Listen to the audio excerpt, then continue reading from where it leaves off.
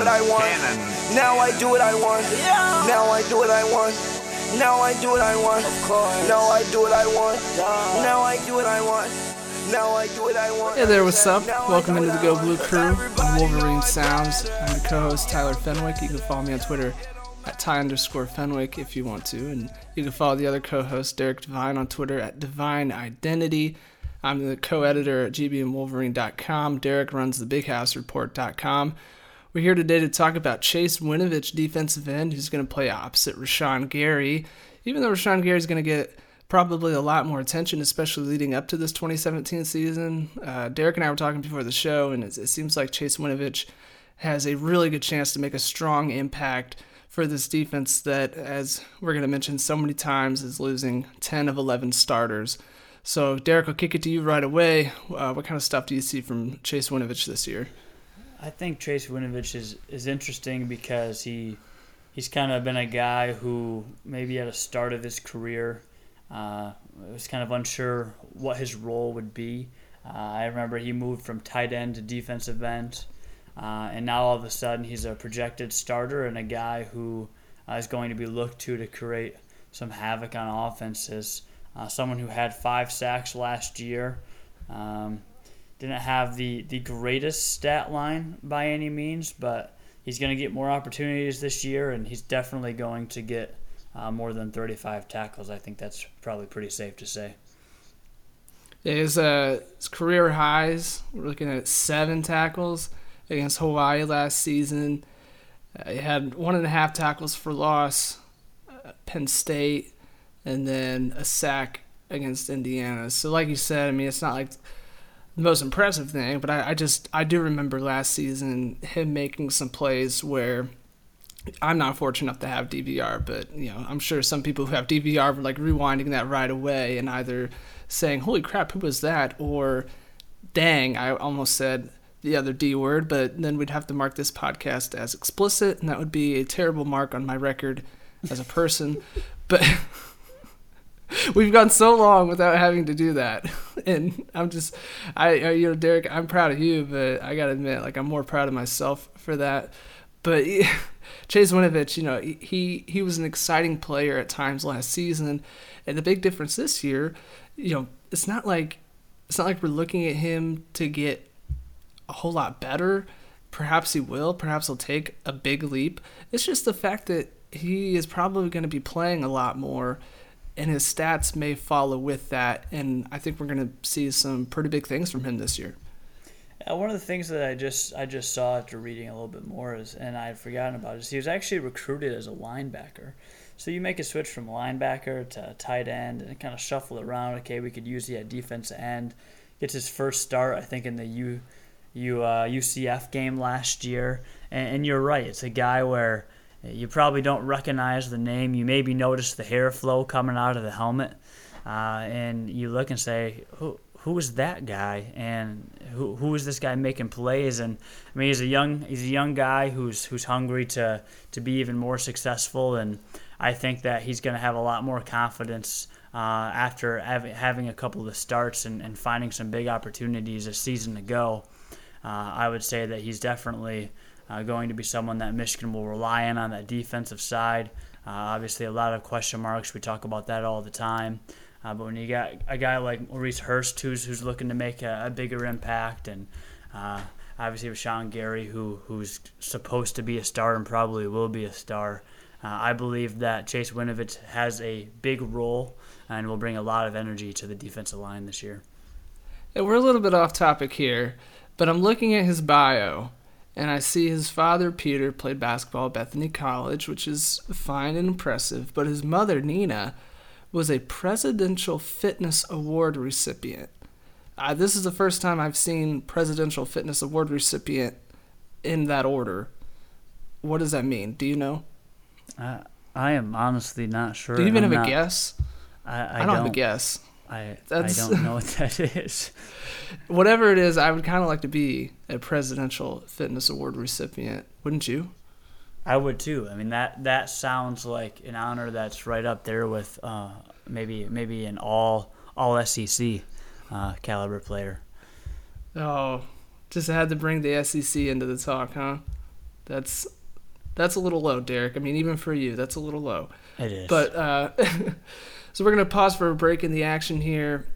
If you were listening last week, you heard our new section of the program where I give Derek a random game from a random sport, usually in a random country, and he picks the score. And then we come back this week, and in this case, I tell him, Derek, you were wrong, but it's not really your fault because I gave you the wrong sport. The game I thought I was giving you was hurling. Turns out it was football. I gave you the right teams, though. Derry defeated Waterford in football, 117 to 013.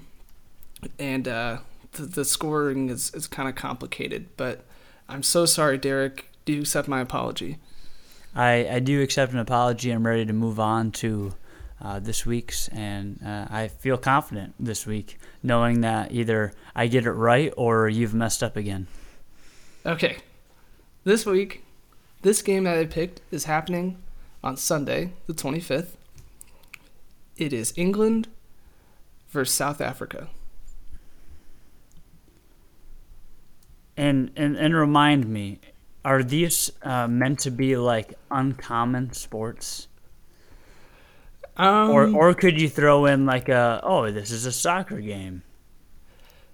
It could be a soccer game. I want to say that I won't go any more well known than soccer though. Okay. So England, South Africa. Okay. I'm going to say that the score is going to be... let me think about this for a second. I'm going to go South Africa with the win here. And I'm going to pick a score of 150 to 74.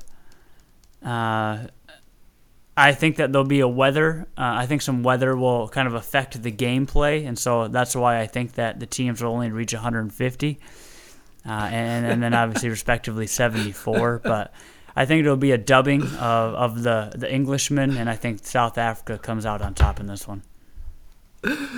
That is some very thorough analysis, provided that you have no idea what the sport is or where it's being played, but you have some confidence that weather is going to affect it. I'll give you a hint after the fact. This doesn't look like a sport that Chase Winovich would be very good at. You just at first glance, based on my stereotypes of the sport, I don't think Chase Winovich would excel at this sport. What he does excel at, though, is defensive end. And I mentioned before, he'll be playing on the opposite side of Rashawn Gary. So I usually save this for the end where I ask you to give some maybe broad predictions for stats, but I want you to tell me who has the better season statistically. Is it Chase Winovich or Rashawn Gary? I'm going to go with Rashawn Gary just because it's Rashawn Gary, and I expect him to explode this season, especially as we all look to him to be the star, both as fans, his teammates, and then I would even go as far as saying nationwide. But I do believe that so many offenses will key in on where Gary is, that will allow Chase Winovich to do some major damage. And a lot of times when I guess statistics, I kind of go, I think it will be better, but maybe not that much better. I'm going to go ahead and just say that Chase Winovich is going to have 70 tackles, which is double the tackles that he had last season. I think right around 12 to 13 for a loss. I don't want to double that number, and I won't double sacks either. I'm going to say 7 or 8.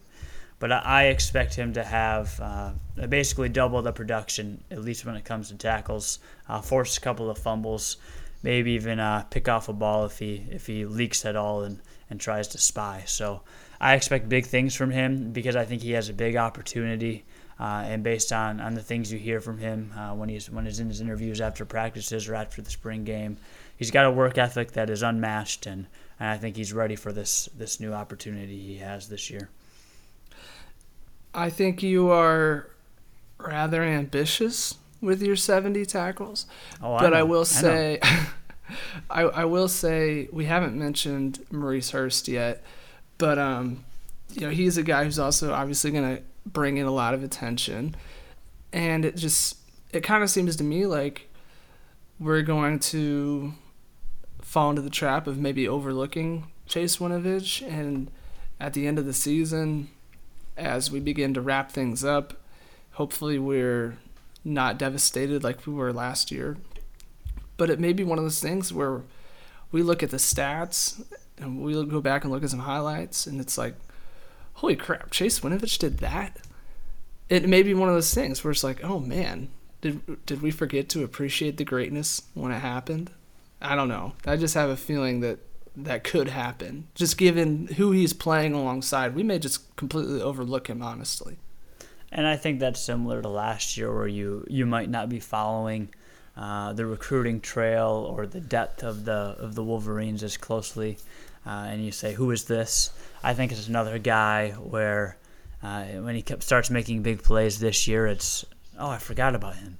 Oh man, what a good other side of the line we have with Chase Winovich there. And I think throughout the season, as he continues to make plays, people will realize how special of a player he is.